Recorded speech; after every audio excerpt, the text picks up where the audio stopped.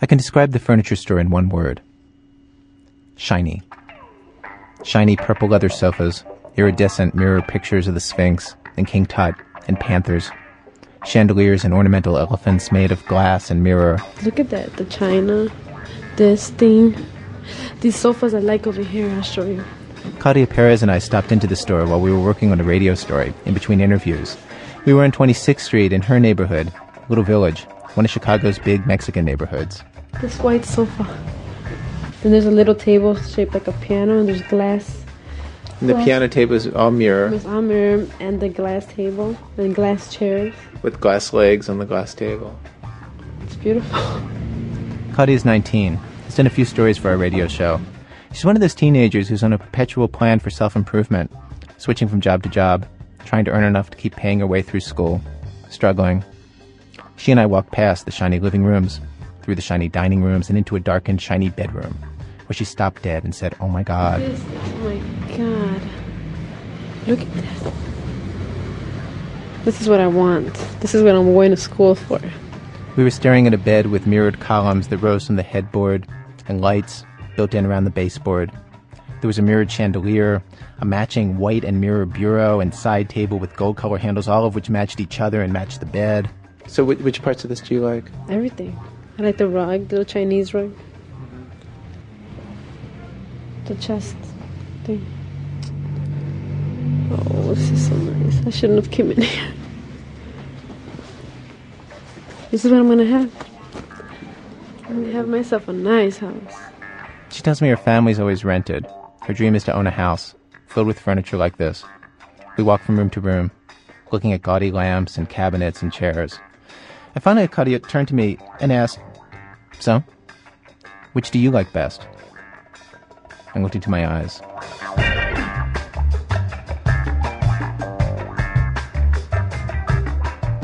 Now, I grew up in the Jewish suburbs outside of Baltimore. I am no stranger to furniture like this.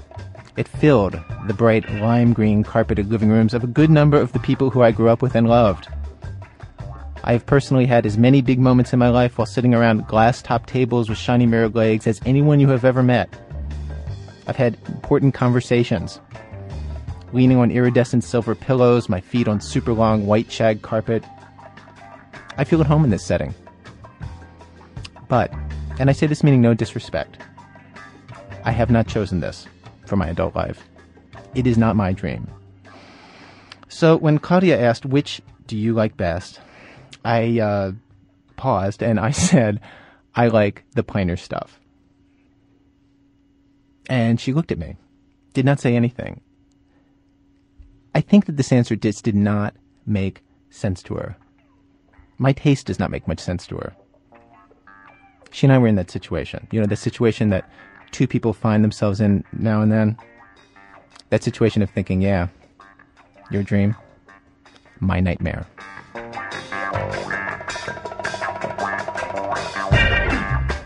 Well, from WBEZ Chicago, it's This American Life. I'm Ira Glass. Each week on our program, of course, we choose a theme, bring you a wide variety of different kinds of stories on that theme. Today's program, Your Dream, My Nightmare. Act 1, Noise. A serious-minded music critic gets sent on her nightmare vacation to rock and roll fantasy camp. Act 2, Color, in which an interracial couple traveling through Tennessee cannot agree on one tourist destination, an antebellum mansion plantation. Act 3, Motion, in which radio producer Jay Allison decides that all the news stories he ever covers are essentially one story whose theme is, do I even have to tell you? Act 4, Blood. You know, some of the biggest Your Dream, My Nightmare scenarios occur when parents try to impose their dream upon their children. Writer David Sedaris provides us with a case example on the golf course. Stay with us.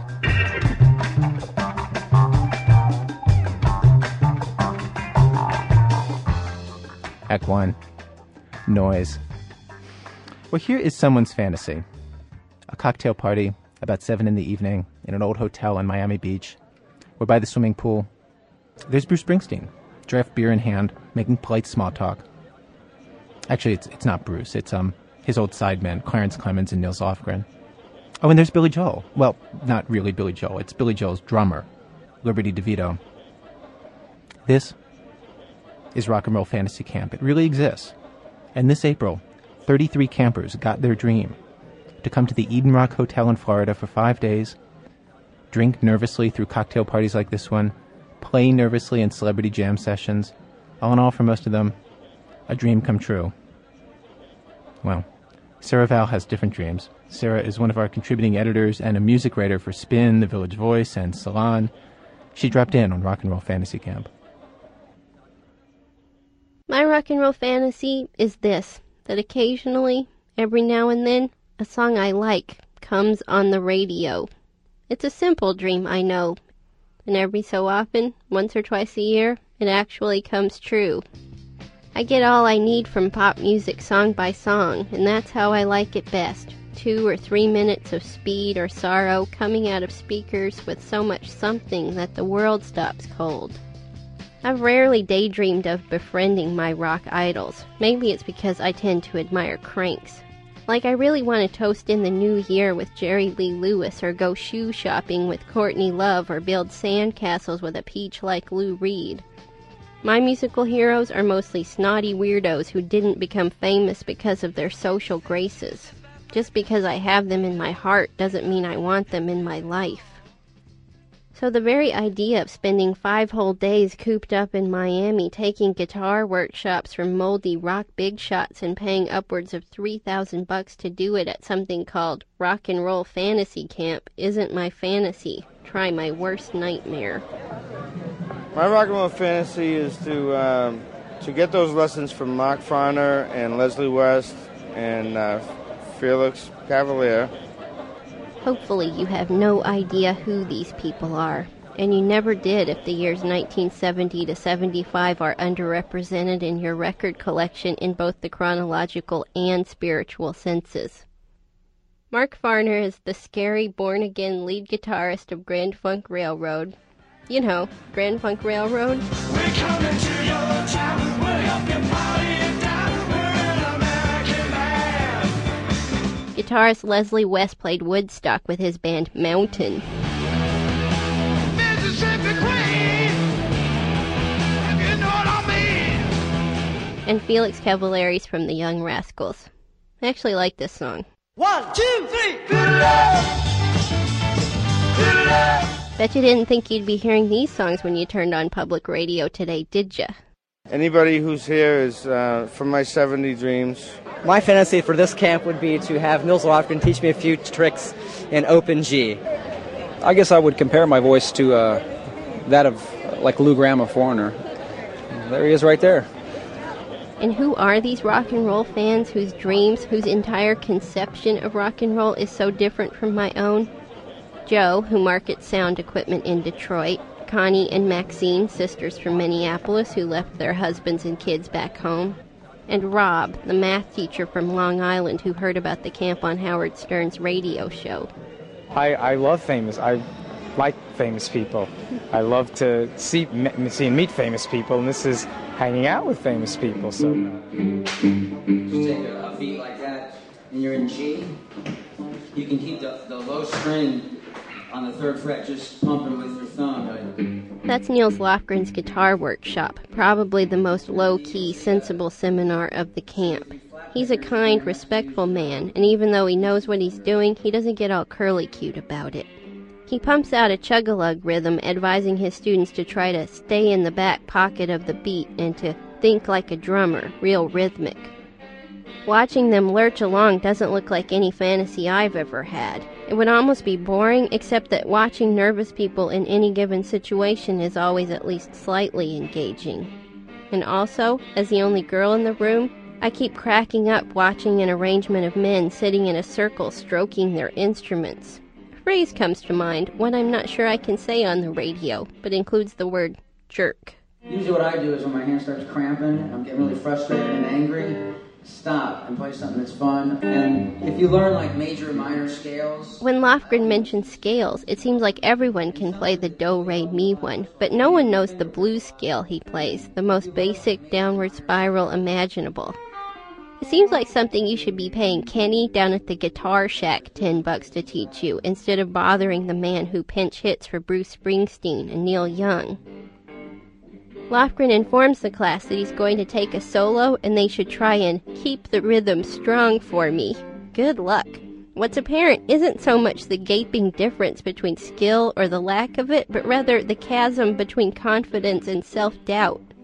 Lofgren plays tough, spare riffs and looks so easy does it cool. Meanwhile, all the campers around him are tapping their feet like they're marching off to the front lines, and all their eyes are fixed on their fingers, trying not to screw up.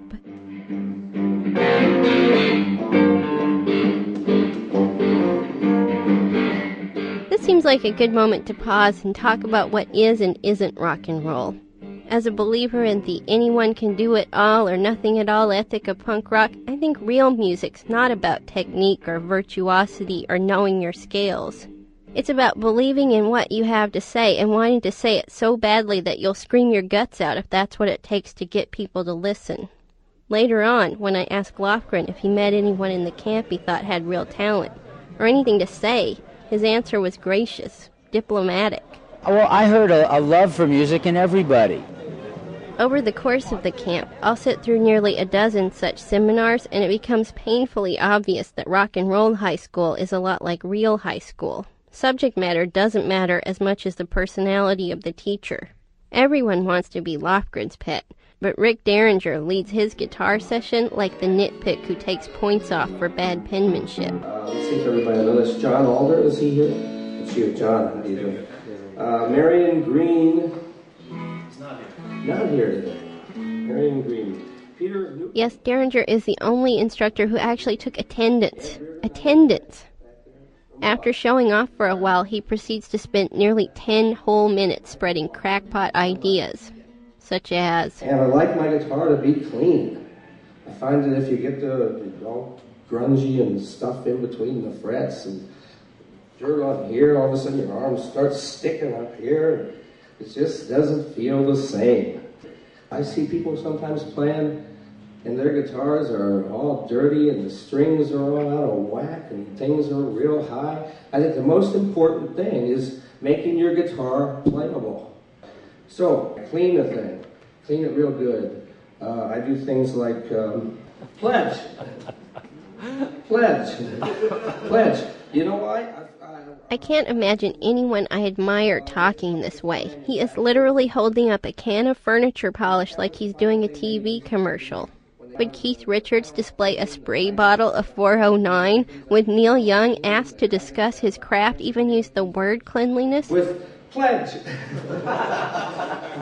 And the thing is, while I was gagging at Derringer's dopiness, most of the campers found him hilarious. In fact, these people sat through their workshops and jam sessions and lunch buffets with these serene smiles. And watching them, I got jealous. To me, music has always been an ideological battleground where you hate your enemies and save your friends. To them, music seems like this uncomplicated part of their lives that simply makes them happy. So I'm just here for fun and to have some fun and to get some exposure to some of the instruments, and I really just like the music, so. For me, the problem with hanging around the campers was this: they were so gosh darn nice, sweet even. My job as a grumpy commentator would have been a lot easier to stomach if they'd been the self-satisfied yuppies I'd come to make fun of. But they kind of ruined my fun by being so likable. I couldn't even mutter Peter Frampton insults under my breath without feeling guilty. And you know you're in some kind of parallel universe when the most punk rock person there is the reporter from Forbes.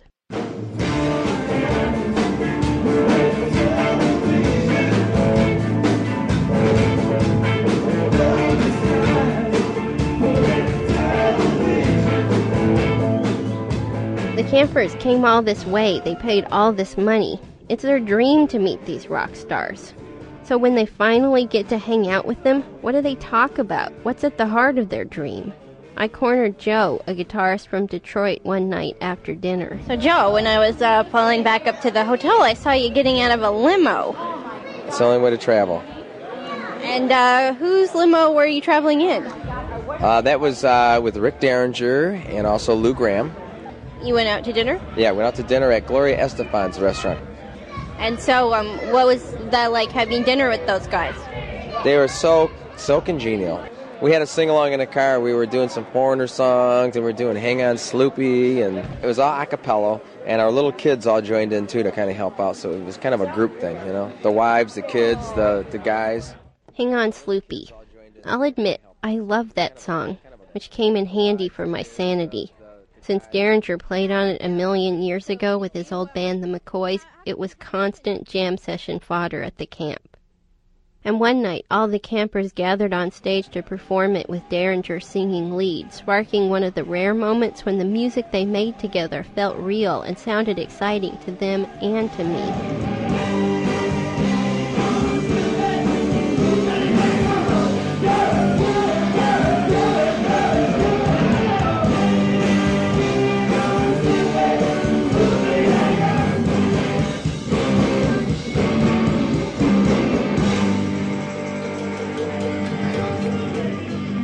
That kind of excitement didn't last. For every second of participatory, palatable noise, there were 3 hours of rock star war stories. And while I gave myself headaches from rolling my eyes, the campers ate these anecdotes up, egging on people like keyboardist Bobby Mayo to fill their heads with behind-the-scenes insights into Frampton Comes Alive, an album they had apparently memorized note for yucky note. We had gotten together as a group in January of that year, 75, and we started touring. We were opening for everybody. We opened for ZZ Top, Jay Giles, Rod Stewart, Black Sabbath, you name it, we opened for these guys. So that was all done as an opening act? Pretty much. About 75% of it was done as an opening act.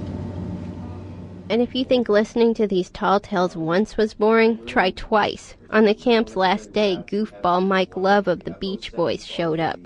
Every time he opened his mouth was a defamation of the Beach Boys' greatness. He insulted his audience by telling the same stories at his afternoon lecture as he did on stage the very same night. Here's the afternoon. I was in India. McCartney's in one bungalow, I'm in the other. We used to have conversations up on the roof on the night of the stars. It was pretty cool. He said, Mike, you ought to take more care with your album covers. He was the mastermind of Sgt. Pepper's, right? Here's the evening. He would say, Mike, you should take more care with your album covers. This is the guy who conceived Sgt. Pepper's. I said, afternoon.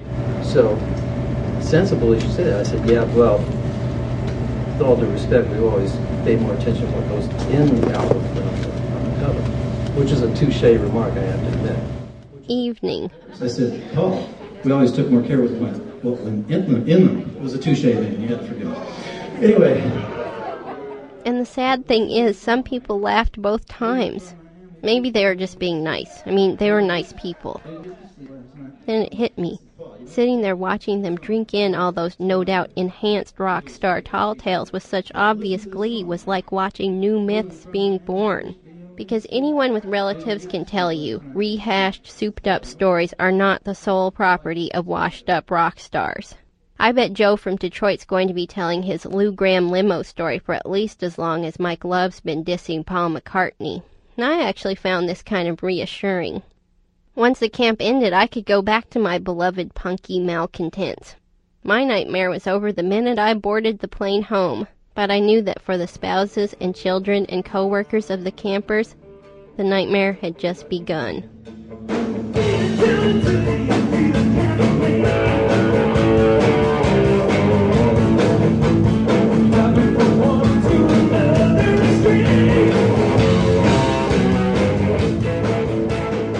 Sarah Vowell is the author of the book Radio On and a music columnist for the online magazine Salon. She first wrote about Rock and Roll Fantasy Camp for Request magazine. And Sarah?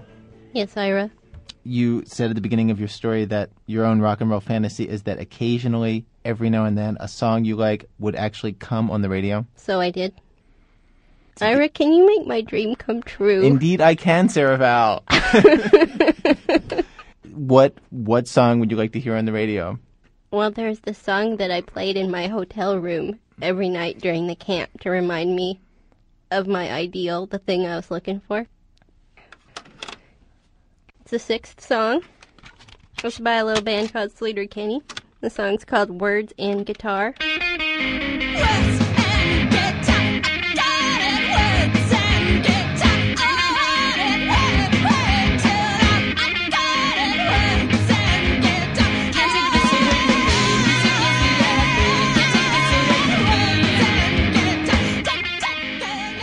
Why this song? Because it's about the two most elemental things of rock and roll, words and guitar, and the way the band sings and plays the song. It's like those are the only two things you'll ever need.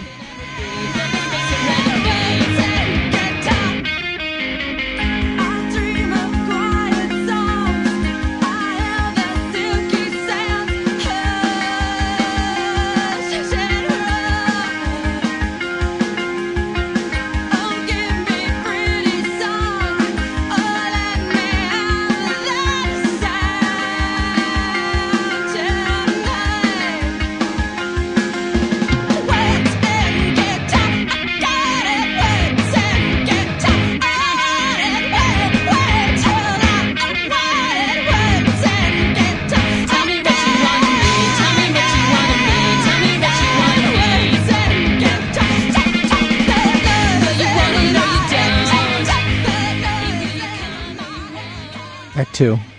Colors. Well, that feeling of your dream, my nightmare can happen with the people you're closest to, not just strangers. For instance, Marvin Tate was traveling with his wife Lucy and their 2-year-old toddler Ivy to visit his sister in Tennessee, and they could not agree on what sightseeing they wanted to do. He wanted to go to the Ernie Tubb Country Music Store. That is her nightmare. She wanted to go to the Belle Meade Plantation. That was his nightmare. He's black, she's white, and he could just not understand what possible interest she could have in this. But she insisted. I could tell by the determined look on Lucy's face that there wasn't going to be any turning back. Not now or ever. Lucy thumbed her way through her travel guide, looking for directions to the Belle Meade Plantation. I went inside the gas station to ask the guy sitting behind the register.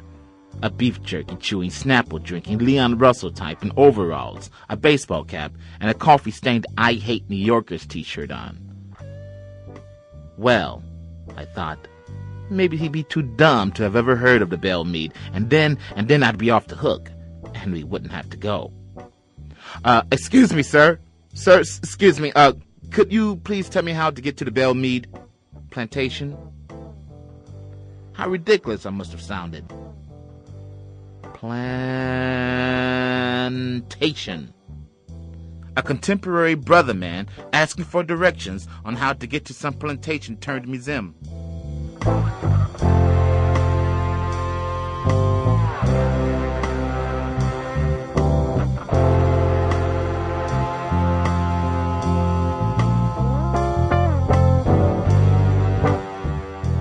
Back in the car, Lucy drove like a maniac, as if there was a pot of gold at the end of our destination.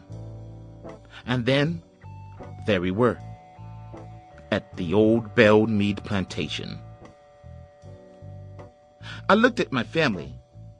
It was becoming quite obvious that this trip had taken its toll on me and the way I talked. I said to them, I'm an old Negro from the old South, and I welcome you here to the old Belle Meade. You might recognize me from the old Negro League. My name is Sonny Jackson, and this here's my teary-eyed mulatto baby, Ivy, and seated next to her is the old master's daughter, Lucy.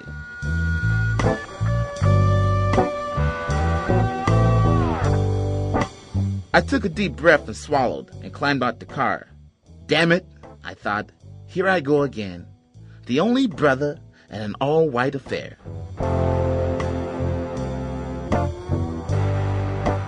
At first, no one seemed to notice me, not until Lucy kissed me on the cheek. Did all the double and triple takes begin. One woman, losing sight of what she was doing, nearly knocked over the torso of a commemoration statue. A balding man who looked like an employee walked into an old barnyard, quickly stepped back out, took off his glasses, and wiped them clean with his shirt tail.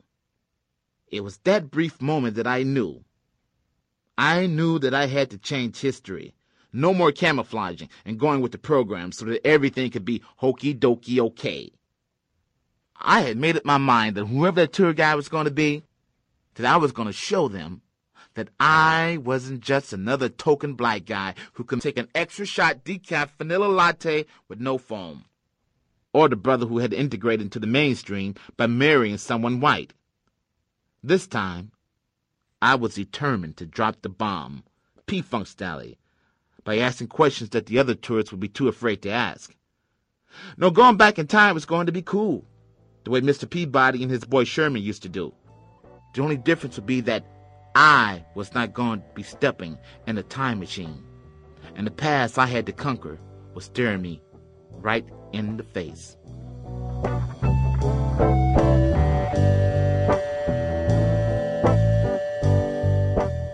Lucy and I got in line for the tour. I clutched my ticket and whispered in Lucy's ear, "Now you listen here, Miss Lucy. I ain't about to go in no master's house without his permission." Lucy kissed Ivy on the head and said, "Daddy's pretending to be a slave."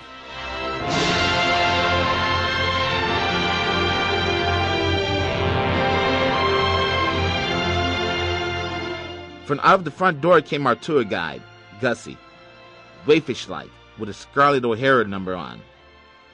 "Welcome to the Belle Meade," Gussie said, ringing a tiny bell to gather everybody's attention. "As you can notice, from the 3 magnificent rocking chairs that sit behind me on the porch, the Belle Meade's owners had a lavish appetite for space and anything big. These rocking chairs were all carved by local artisans of the day. They were designed to look like thrones."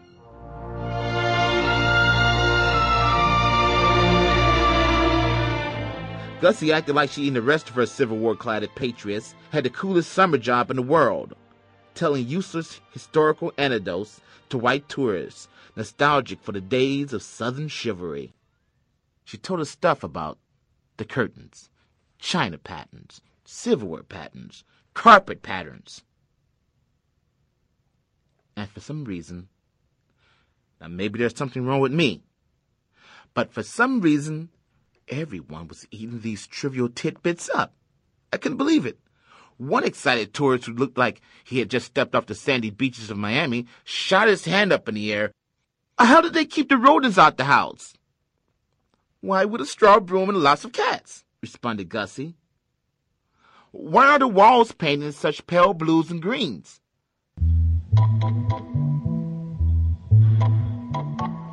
While everyone continued with these small trivial facts, it seemed there was one big important fact of life here that everyone was not talking about. I'll spell it for you. S-L-A-V-E-R-Y. Now, does that sound like a 4-letter word to you? Thank you.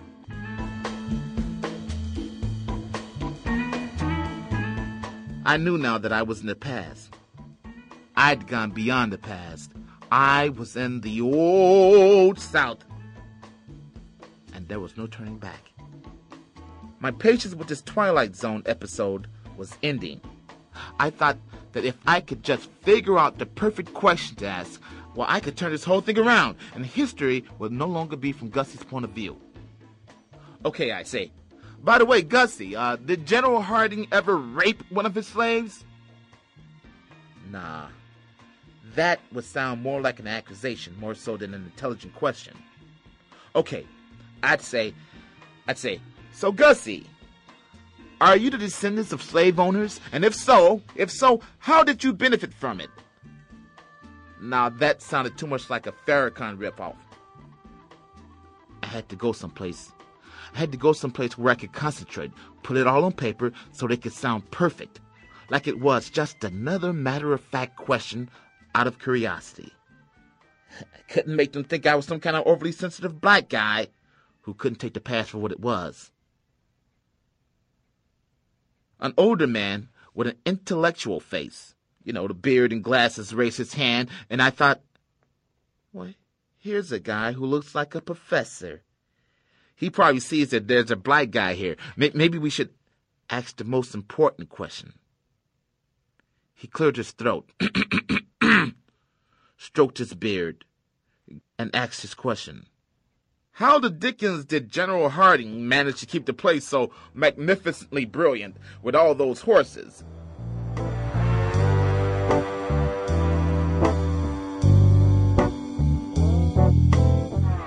I didn't know what to say. So I left the group and went to the next room to prepare my question. The question that was going to end this tour. I needed to concentrate. I carried Ivy into the next room, closed my eyes, and I thought. Well, Gussie, you never mentioned anything about slaves. Did Nat Turner ever visit your plantation? Gussie, where did the slaves eat? Where did they sleep? Gussie, did you ever see the movie Mandingo? The part where Ken Norton sleeps with the master's wife? You ever tried to do a fill holler? Or, Gussie, who invented the blues? Suddenly they all entered the room. How's the baby? Gussie asked. Immediately following her was Lucy, snapping pictures of the beautiful chandelier that hung like a giant earring from the ceiling. Enjoying yourself? She asked. Isn't this beautiful?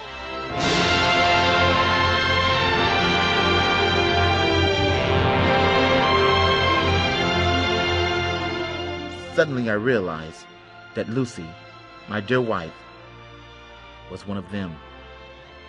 God save us. I took a deep breath and waited for my moment, my question, my reasons for being. Not even sure what I was going to say, I raised my hand. Gussie looked my way. I could hear the voices of my ancestors telling me to keep going. Go, Marvin! Go, Marvin! Go, original black man! All the injustices of the black race were now on my shoulders. My responsibility was clear. Gussie paused before pointing to me. We locked eyes. And then Ivy let out the most ferocious scream she had ever made in her short life. Why, what, I couldn't get it out. Ivy continued to sob and cry out piercing yells. It must have sounded like we were trying to kidnap her. Let's go, I said, and like a team of emergency paramedics, we were out that door. The sun shined like lemon skins, and Ivy returned back to her smiley-faced innocence. I still don't know what would have been the right thing for me to do at the Belle Meade. I couldn't tell if I was supposed to be a militant, arty, Afrocentric or a well-adjusted, integrated black guy. And one day, when Ivy gets into one of these situations, I'm not quite sure what advice I'd give her.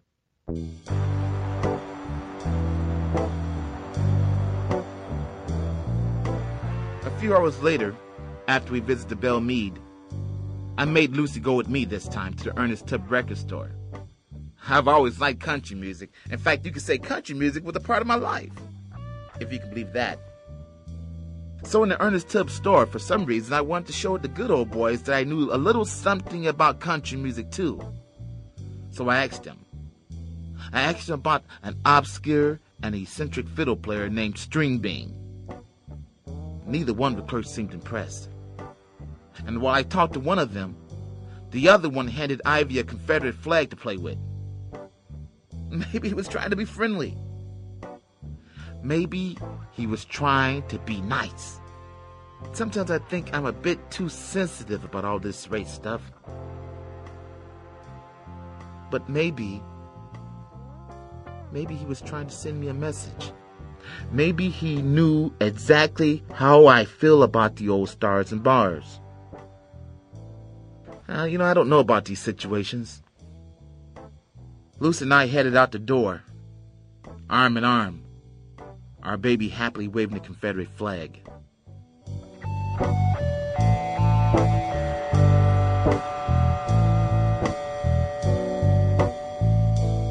Marvin Tate is a performer and a poet living here in Chicago.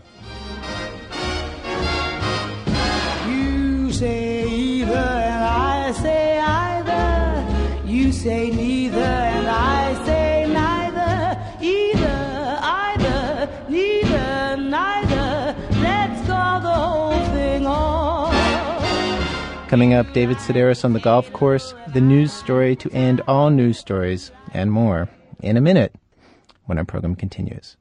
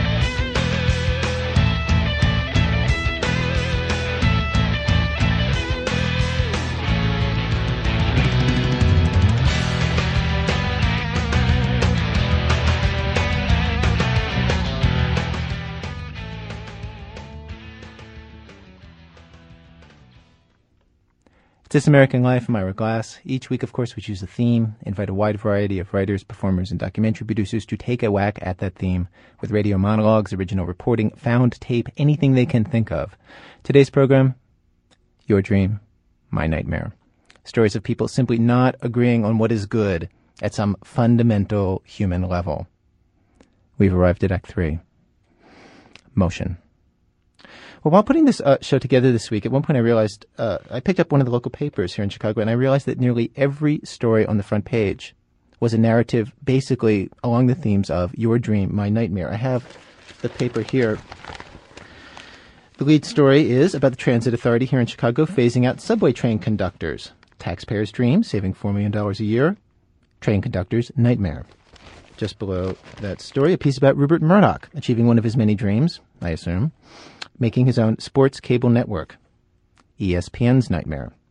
To the left of that, with a very odd, I have to say, picture of Hillary Clinton kind of holding her fingers together in like one of those little sort of church shapes, her fingertips touching, looking both pious and extremely nervous. There's a story about one of Kenneth Starr's dreams and her nightmares. She has to turn over notes of her conversations with lawyers to the Whitewater Independent Counsel. Well, and so forth and so on. You get the idea. Well, Jay Allison is a seasoned newsman, does stories for ABC's Nightline and for all sorts of big public radio programs. And a while back, he realized that all the stories he was doing basically boiled down to one plot line, told over and over in various ways with different characters. Someone, somewhere, had the dream of moving to a new neighborhood. And that dream was somebody else's nightmare. After he figured this out, he took the taped interviews he'd gathered on a number of stories and he concocted this kind of composite story to prove his point. One at a time on the inside. Got just a few seconds left. Just a few seconds left. Strange people. People born just a little different than you and I. Are you ready?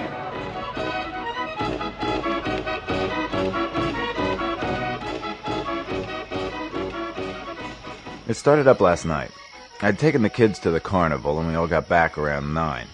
Now, I wanted to water the lawn before I went to bed, but Artie Davis had borrowed the sprinkler. So I went across the street to get it back from him, and I saw the light was on in his garage.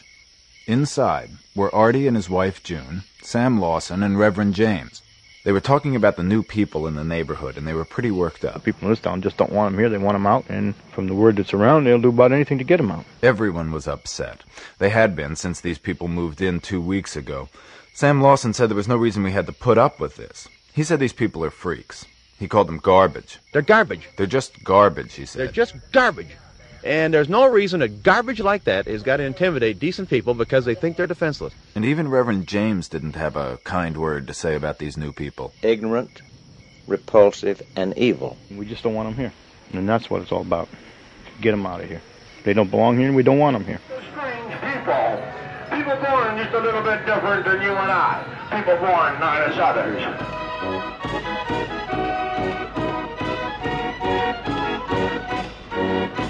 Well, this afternoon things hadn't calmed down too much. The whole neighborhood was on edge about these new people. Artie Davis said they didn't scare him, but they scared his wife. They don't frighten me, but they do her. Artie said his wife June had a dream about these freaks last night, and he wasn't going to stand for it. In June's dream, one of these freaks tried to make June look into his eyes. Get me to look in his eyes, and I wouldn't do it because his eyes were real. But June wouldn't do it the whites because the whites in his eyes were real big. And they were shiny like. And they were shiny, like the devil's or something. It's real strange and she's unusual because I'll tell you what, you look into her eyes and you know you can see the devil.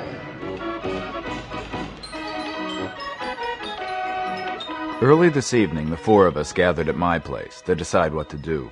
June stayed home because Artie said she was frightened.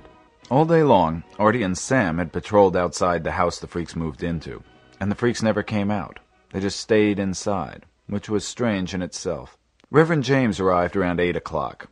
He was still upset about the situation. It's disgusting. But he had an idea. I would get me 100 good men, give them each a baseball bat, and dare one of these freaks to stick his head over the edge of the sidewalk. Well, that didn't sound too bad, but the rest of us couldn't figure out where we could come up with 100 men. Man, listen, I know at least 500 men who would be only too happy to serve happened to be all Christians in my church that I had in mind. Still, we wondered if 500 men were really necessary. Then make it 25. Make it 10 men. Make it 5 men. So we talked it over and decided that just the 4 of us could take care of things by ourselves.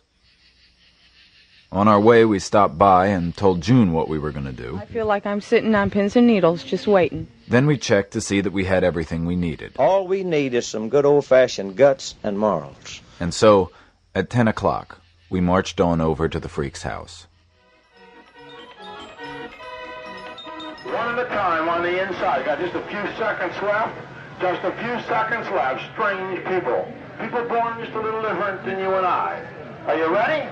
We were ready for anything. We're going to get ready. We're going to get set. All right. Look to the doorway. Look to the doorway. From our position in their front yard, we could see them moving around inside their house. We tried everything we could think of. I think they knew we weren't kidding around this time, but they wouldn't come outside. Sam thought maybe we should try setting fire to the place or something, but Reverend James pointed out that that would be destruction of property. So we waited. But by 12 o'clock it started to get cold and we were hungry, so we came on home. But tomorrow night, we're going back. June says she'll pack some food for us to take along. Sam's bringing his portable TV set and some blankets. Reverend James is bringing the baseball bats again, and I'm bringing the beer. Jay Allison's story is part of his series Life Stories, produced with Tina Egloff.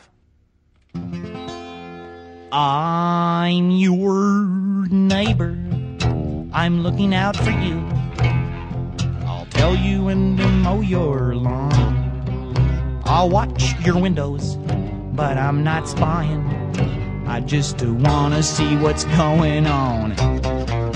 I'm a good neighbor, a retired egg carton salesman. I've lived here for 30 years. I know which people are worth knowing, and I know which one should disappear.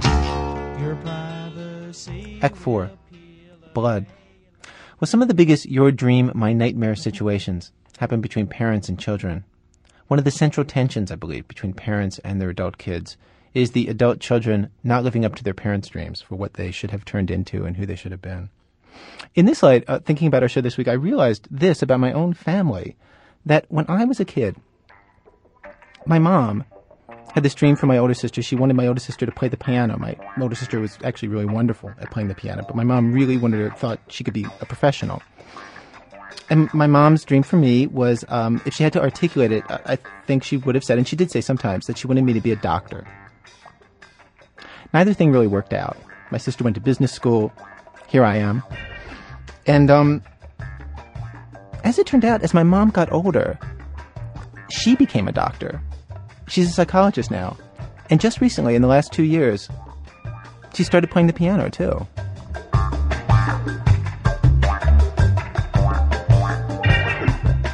Well, not everybody is lucky to have parents who basically transfer their own dream back onto themselves and off the kids. One of those people is David Sedaris. He has this story of parents and children. My sister Lisa became a woman on the 14th hole of the Pinehurst golf course. That's what she was told by the stranger who led her to the women's lounge. Relax, sugar. You're a woman now. We had gone unwittingly, shanghaied by our father who had offered to take Lisa and I for a ride in the second-hand Porsche he'd recently bought. His sherbet-colored pants should have tipped us off, but seeing as there were no golf clubs in the back seat, we thought we were safe. There was nothing worse than spending an afternoon on the golf course, especially for Lisa, who was troubled that day by unexplained cramps. "Just a short little jaunt," my father said. He folded back the car's canvas roof and crouched into the driver's seat. "Hell, maybe we'll just tool up to the fairgrounds and back. Maybe we'll go get ourselves some ice cream, who knows?" The map, the nervous glances at his watch. It soon became apparent that this was no joyride. Our father knew exactly where we were headed and had it planned so that we'd arrive just in time for the tee-off. "Well, what do you know?" he said, pulling off the road and into the crowded golf course parking lot. "I wonder if there's not some kind of a tournament taking place. What do you say we take a quick peek? Gosh, this is a beautiful place. Wait till you get a look at these fairways." Lisa and I groaned, cursing our stupidity.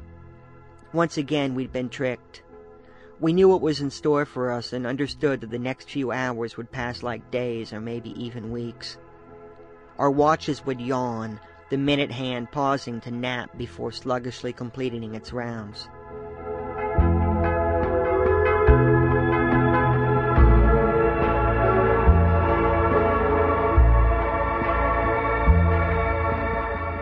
First, our father would push us to the front of a large, gaily dressed crowd. Robbed of their choice spots, these spectators would huff and grumble, whispering insults we would pretend not to hear. "They're kids," my father would say. "What do you want them to do? Stand on my shoulders? Come on now, pal, have a heart." The big boys were playing that day. Men whose names we recognized from the magazines my father kept stacked beside the toilet and heaped in the back seat of his car. We'd seen these players on television and heard their strengths and weaknesses debated by the maniacs who frequented the pro shop of our country club. Seeing the pros in person was no more interesting than eating an ice-cold hamburger, but it meant the world to our father, who hoped their presence might kindle a passion inciting us to take up our clubs and strive for excellence. This was, for him, an act of love, a misguided attempt to enrich our lives and bring us closer together as a family.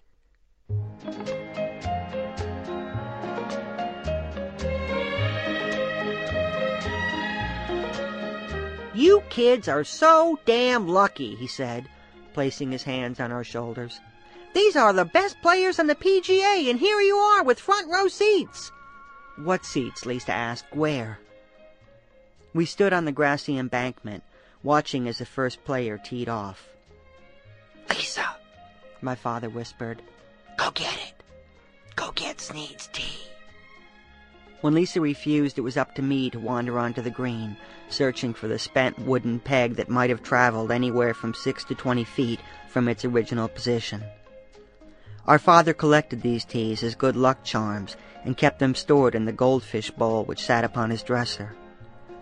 It was forbidden to wander onto the course during a tournament, so our father sent us to do his dirty work, hoping the officials might see us as enthusiastic upstarts who decorated our rooms with posters of the masters working their way out of sand traps or hoisting a trophy after a stunning victory at Pebble Beach. Nothing could have been farther from the truth. No matter how hard he tried to motivate us, the members of my family refused to take even the slightest interest in what was surely the dullest game ever invented. We despised golf and everything that went with it, from the ridiculous tam-o'-shanters right down to the cruel spiked shoes. "Oh, Lou," my mother would whine, dressed for a cocktail party in her muted earth-tone caftan. "You're not going to wear that, are you?" "What's wrong with this?" he'd ask. "These pants are brand new." "New to you," she'd say. "Pimps and circus clowns have been dressing that way for years."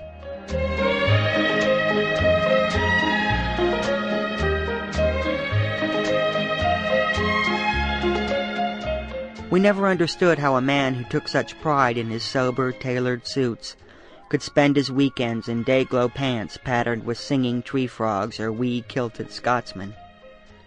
You needed sunglasses in order to open his closet door, what with all the candy-colored sweaters, aggressive Madras sports coats, and painfully bright polo shirts all screaming for attention.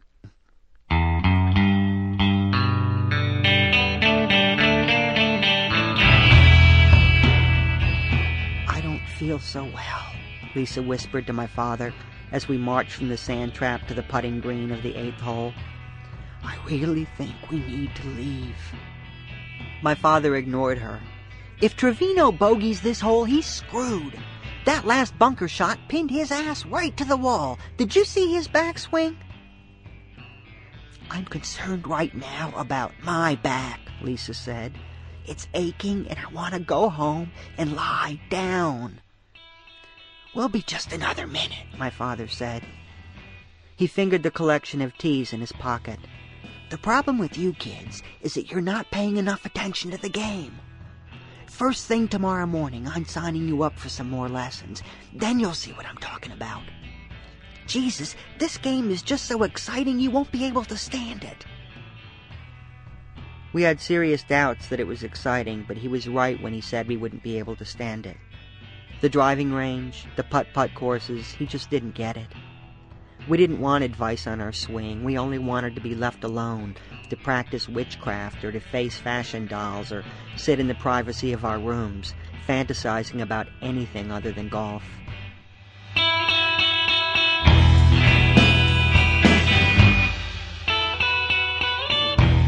"98 degrees on the second hole, and we'd crumple to the green, listening as children our own age shouted and splashed in the country club pool. The tournament dragged on, and by the time we reached the 14th hole, Lisa had begun to bleed, the rust-colored spot visible on her white culottes. She was close to tears, sunburnt and frightened when she whispered something into my father's ear. "We'll just go get one of the gals," he said. "They'll take care of you." He turned to a handsome white-haired woman wearing a lime-green visor and a skirt patterned with grinning pandas. "Hey, sweetheart, I'm wondering if you could help me out with a personal problem." Like my father, this woman had followed these players from hole to hole, taking note of their every move. She had come out that day to bask in the glow of the Masters, and now a strange man was asking her to accompany his daughter to the clubhouse and outfit her with a sanitary napkin. The woman nodded her head and, taking my sister's hand, reluctantly led her towards a distant cluster of buildings. I didn't understand the problem, but very much wanted to join them, thinking perhaps we might talk this person into giving us a ride home, away from this grinding tedium and the fierce, relentless sun. With Lisa gone, it would become my sole responsibility to fetch the splintered golf tees and pester the contestants for their autographs.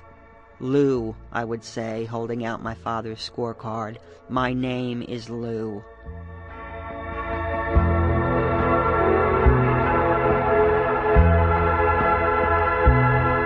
The game finally over, we returned to the parking lot to find Lisa stretched out on the back seat of the Porsche, her face and lap covered with golf towels. "Don't say it," she threatened. "Whatever it is, I don't want to hear it." "All I was going to do was ask you to take your lousy feet off the car," my father said. "Yeah? Well, why don't you just go f*** yourself?" The moment she said it, Lisa bolted upright, as if there still might be time to catch the word between her teeth before it reached our father's ears. None of us had ever spoken to him that way, and now he would have no choice but to kill her. Some unprecedented threshold had been passed, and even the crickets stopped their singing, stunned into silence by the word which hung in the air like a cloud of spent gunpowder. My father sighed and shook his head in disappointment. This was the same way he reacted to my mother when anger and frustration caused her to forget herself. Lisa was not a daughter now, but just another woman unable to control her wildly shifting emotions. "Don't mind her," he said, wiping a thin coat of pollen off the windshield. "She's just having lady problems."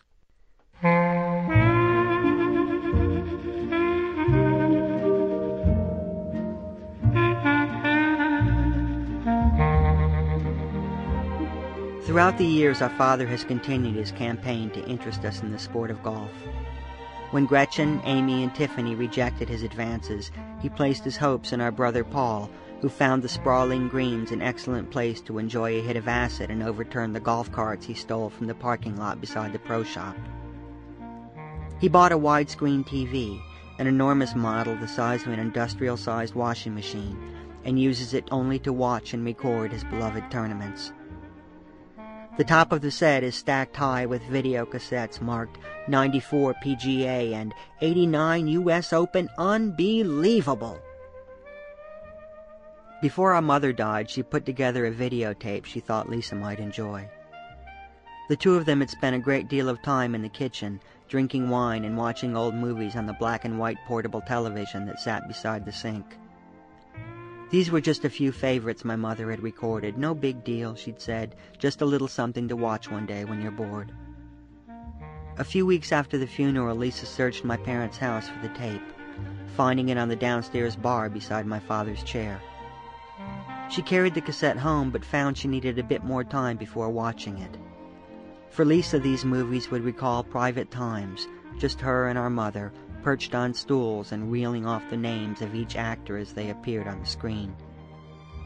These memories would be a gift that Lisa preferred to savor before opening. She waited until the initial grief had passed, and then, settling onto her sofa with a tray of snacks, she slipped in the tape, delighted to find that it began with Double Indemnity. The opening credits were rolling when suddenly the video skipped and shifted to color. It was a man, squatting on his heels and peering down the shaft of his putter as though it were a rifle. Behind him stood a multitude of spectators shaded by tall pines, their faces tanned and wrapped in concentration. "Greg Norman's bogeyed all 3 par 5s, the announcer whispered. "But if he eagles here on the 15th, he's still got a shot at the Masters."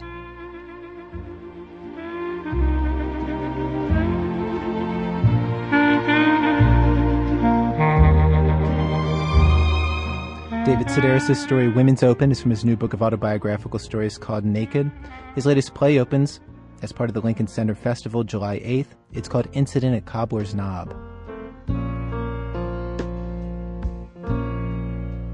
Just a perfect day. Drink sangria in the park. And then later, when it gets dark, we go home.